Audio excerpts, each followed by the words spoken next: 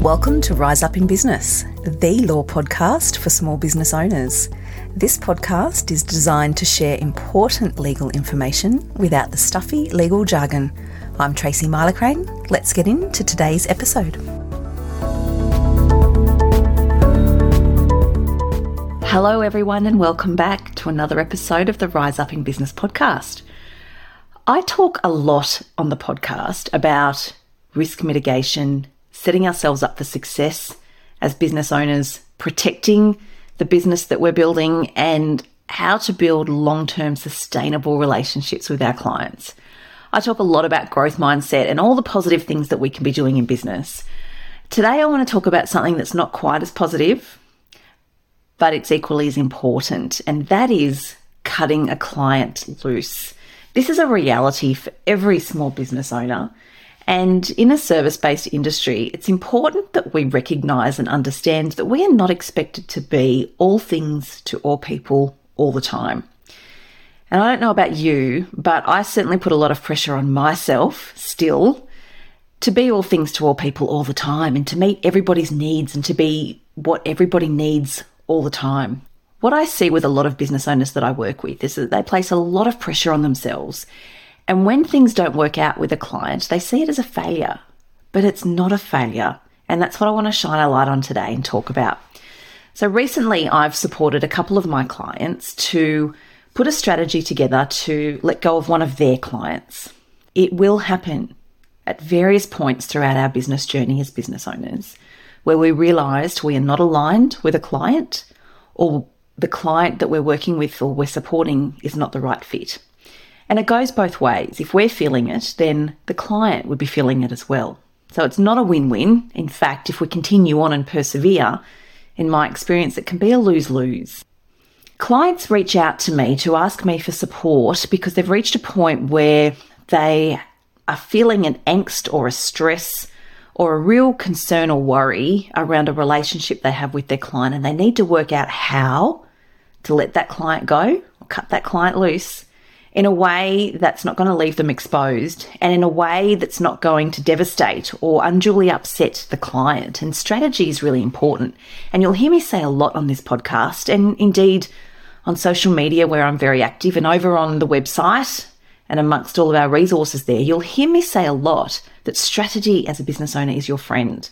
I love a good strategy and it applies to so many things in our business. And equally as important is a strategy when we're looking to let go of a client or to part ways. So first thing I want to say is, one, it's okay to not be all things to all people all the time. We can't be, and we're actually setting ourselves up for failure if we have that expectation on ourselves. I've seen it time and time again, and it doesn't need to be that way. We don't need to be putting that amount of pressure on ourselves. We're not aligned with everybody. Despite our best endeavours, despite our beautifully tailored onboarding processes, despite our discovery calls, there still will be a time every now and then where a business owner will get it wrong.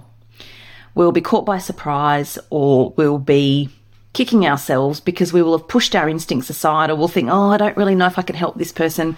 I'm not quite sure we're aligned, but can't really put my finger on it, so I'll take them on and we'll see how it goes. And more often than not, when we start out that way, something happens later on and we realise, I was right, I shouldn't have taken this client on. I'm not best able to serve this person, or this person's needs would be better met by another coach, creative, designer, lawyer, whatever it might be.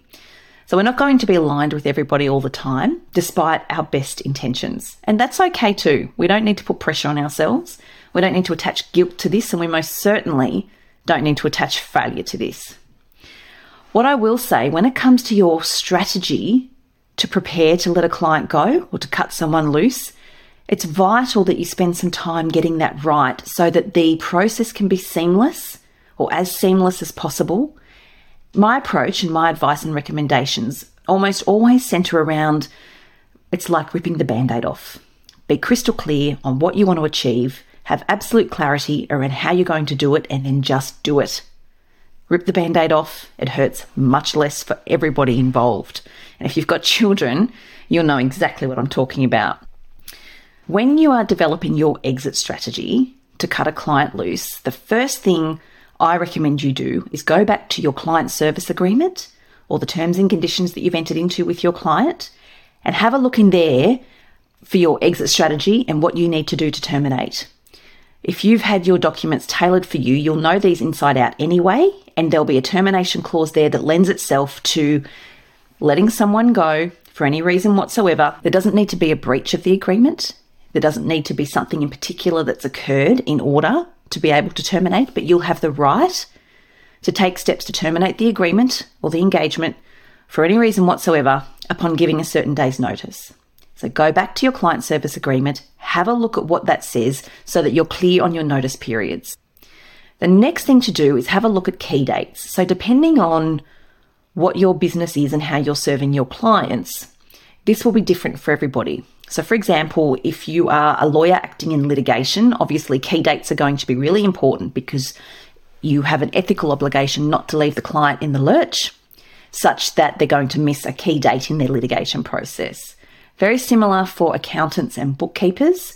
We need to have a look at key dates to make sure you're not leaving a client in the lurch before BAS lodgement dates or tax return dates or something like that so that the client's not unduly disadvantaged.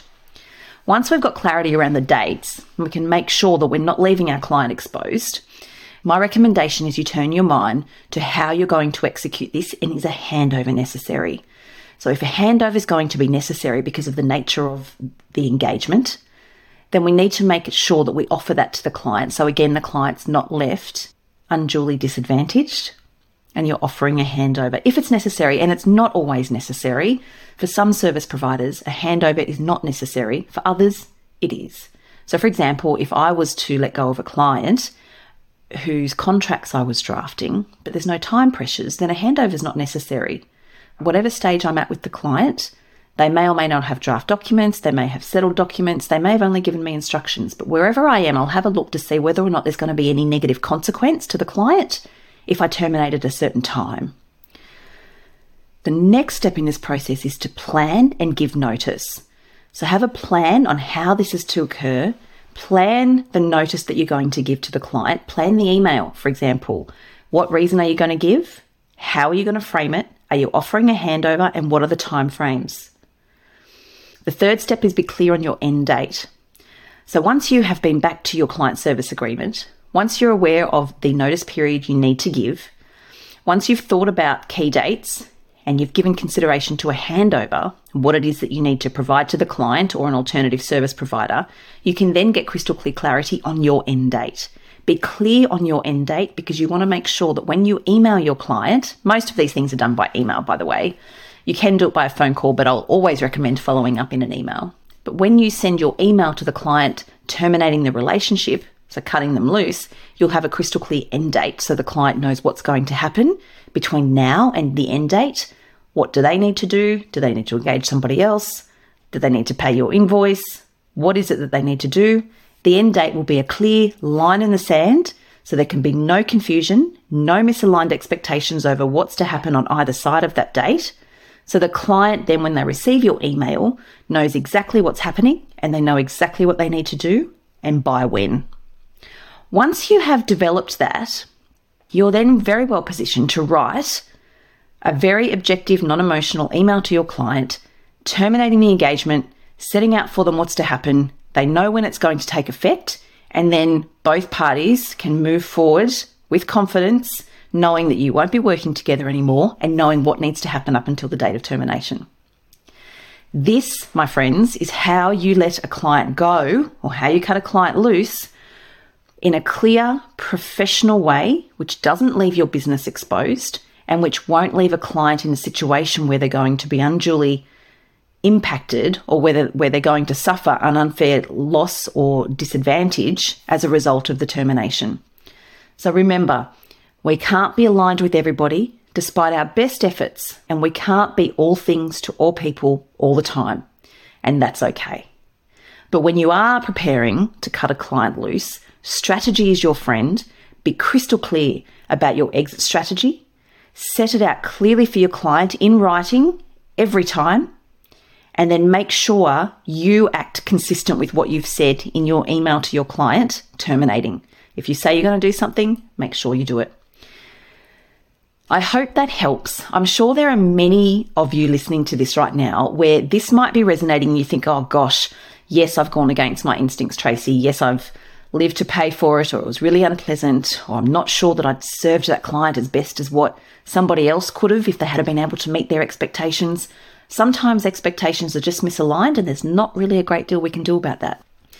So if you're listening to this and you're thinking it's time to let go of somebody, or this has given you the confidence you need to take that step, to let a client go, then let this be your sign that it might be time to sit down, revisit your client service agreement to make sure that you're clear on your timeframes and your obligations so that you can then take steps to let them go. Because as we all know, if we let go of clients that aren't aligned, it opens space in our business to invite aligned clients in so we can do our best work and serve the clients that we have in the way that we want to. And we're setting the client that we're letting go up for success because they're then free to go and engage another service provider who's going to better meet their needs, and that's a win-win. I hope you have found this helpful. If you are still nervous, or if you have questions or you need some support in developing a strategy in your business to let some clients go, feel free to reach out. Book in for a free chat. The link is in the show notes. I'm always happy to help. And if we can work together so I can support you, then I'd be delighted to do so. Thanks so much for listening. As always, much appreciated. I will catch you next time.